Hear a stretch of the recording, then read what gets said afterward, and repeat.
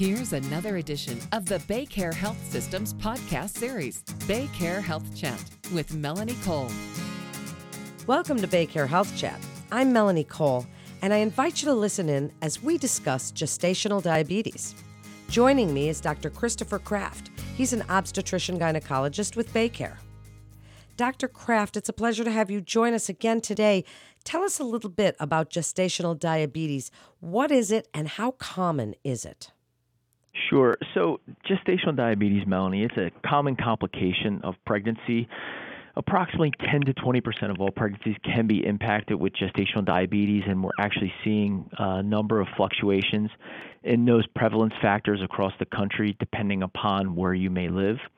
And unfortunately, sometimes the American diet can influence whether or not a patient can be impacted with gestational diabetes themselves.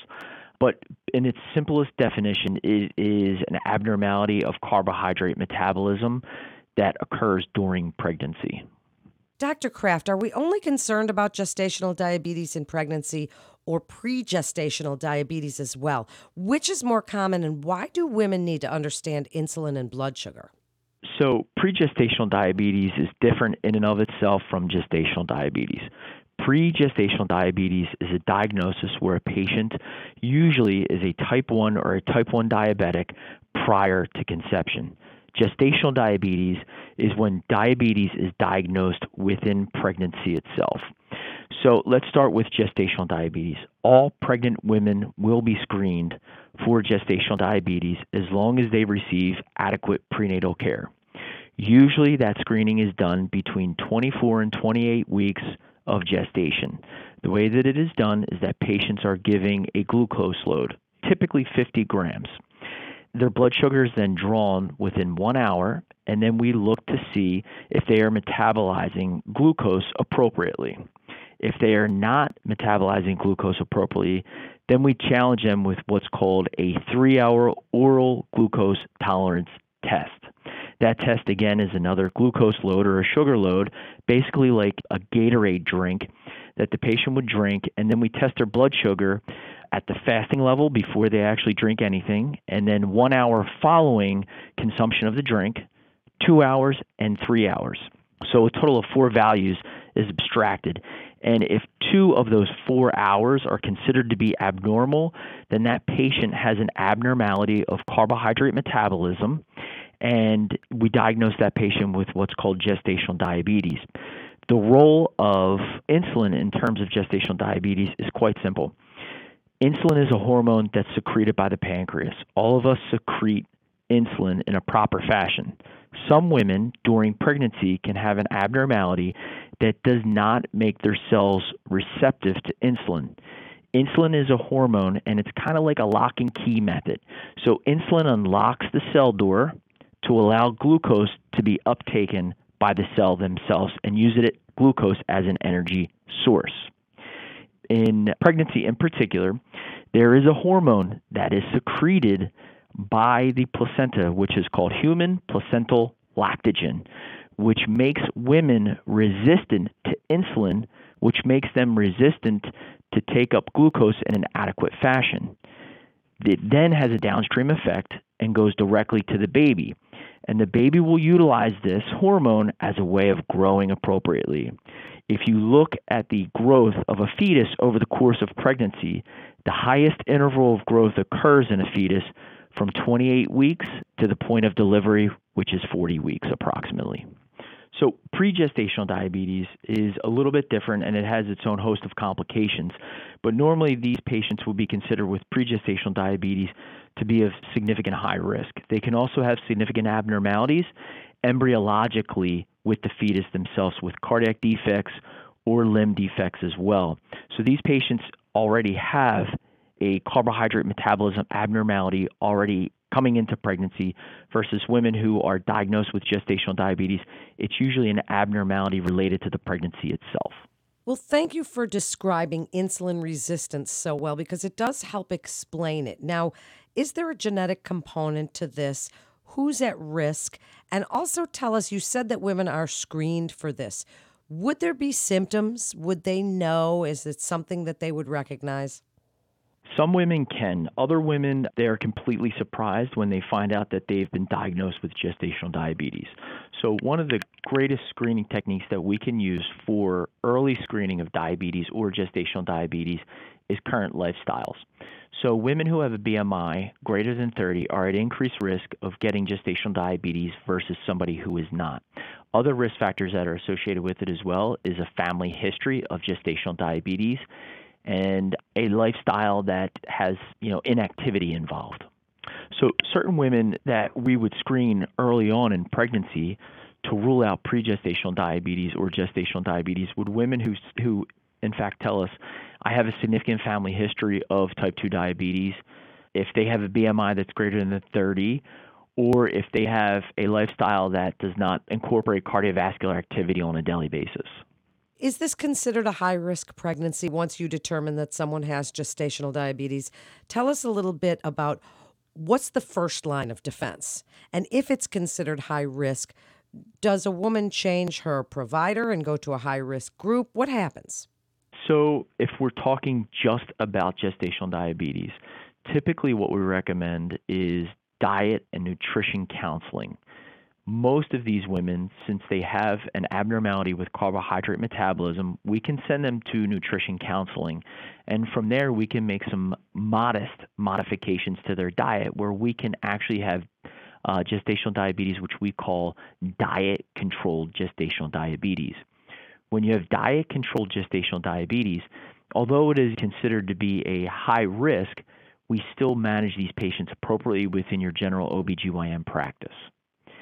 What we typically recommend is that women monitor their blood sugar levels on a daily basis 4 times per day. One would consist of a fasting blood sugar level, followed by a blood sugar level after they eat their meal, which they would consider to be their breakfast, lunch, or dinner. If 50% of all blood sugar levels are fairly well controlled, then we consider that patient to be diet-controlled gestational diabetes. Where it gets complicated is that once these patients are not diet controlled, then we have to introduce medical therapy to control their blood sugar levels. If a patient does get their blood glucose levels under control and listen to their doctor, as you say, can they still expect to deliver a healthy baby? They can. Then what is the treatment if they do not get their blood sugar levels under control? Would it be similar to someone who has diabetes before they get pregnant? How does that work? So there are 3 main medical modalities to control blood sugars in pregnancy. The most common used form would be insulin. And the reason why insulin is recommended by ACOG and the American Diabetes Association is because it does not cross the placenta. The problem is that when you introduce insulin therapy to some patients, compliance goes down. And what I mean by that is that you're asking patients to stick themselves multiple times per day to check their blood sugar, and then you're also asking them to administer an injection of insulin, usually multiple times throughout the course of the day, to control their blood sugar. And a lot of patients don't want to do that, so they may skip doses, which then puts them at increased risk. And I'll get into the risks in another second or so. If we have patients that are non-compliant, then typically we would try medical therapy where they can take medications by mouth. The 2 most common used medications in gestational diabetes is metformin and also glyburide. The problem with 2 of those medications is that we don't know the long-term effects on the fetus because we do know that both of those medications do cross the placenta.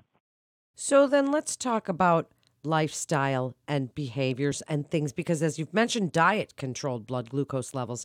Where does exercise fit into the picture? Because sometimes for women that are pregnant, exercise can be a bit of a limiting factor. Maybe they weren't an exerciser before they got pregnant. Maybe they're off balance, or any of these kinds of things can come up in pregnancy, doctor. So what do you tell them about getting regular physical activity?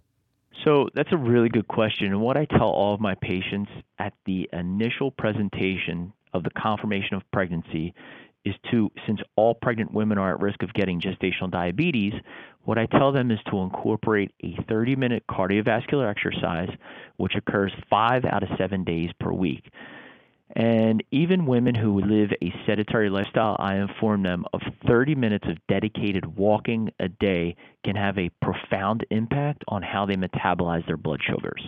Well, it certainly can. So, how can gestational diabetes impact a mother's health in the future?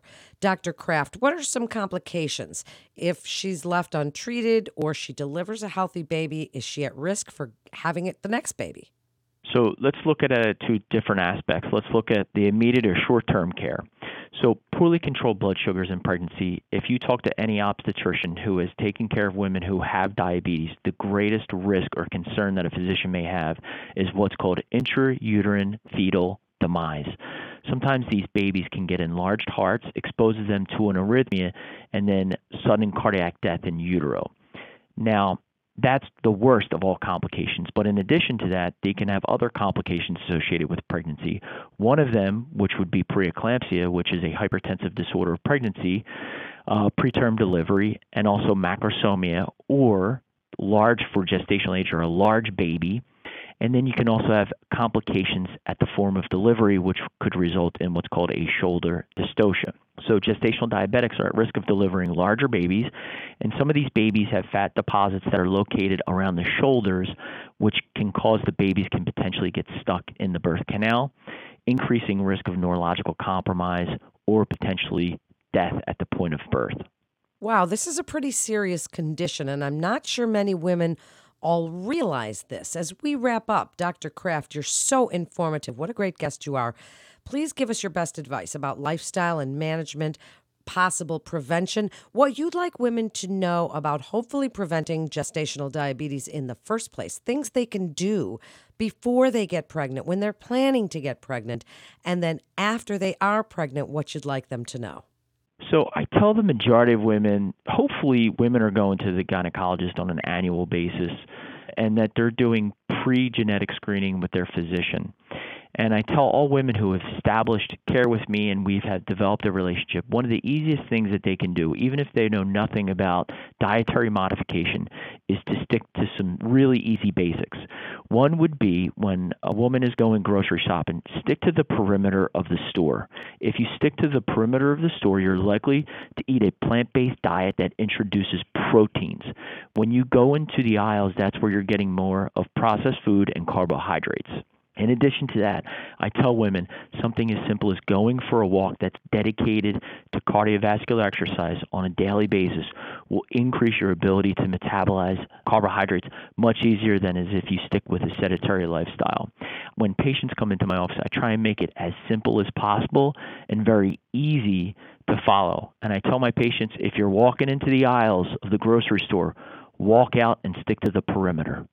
That's really great advice. And as an exercise physiologist, I would give the same advice because activity and shopping the perimeter is really such a healthy way, especially to begin a pregnancy and onward, really. Thank you so much, Dr. Kraft, for such great information today. And to learn more about BayCare's maternity services, please visit our website at baycarematernity.org for more information and to get connected with one of our providers. That concludes this episode of BayCare Health Chat. Please remember to subscribe, rate, and review this podcast and all the other BayCare podcasts. I'm Melanie Cole.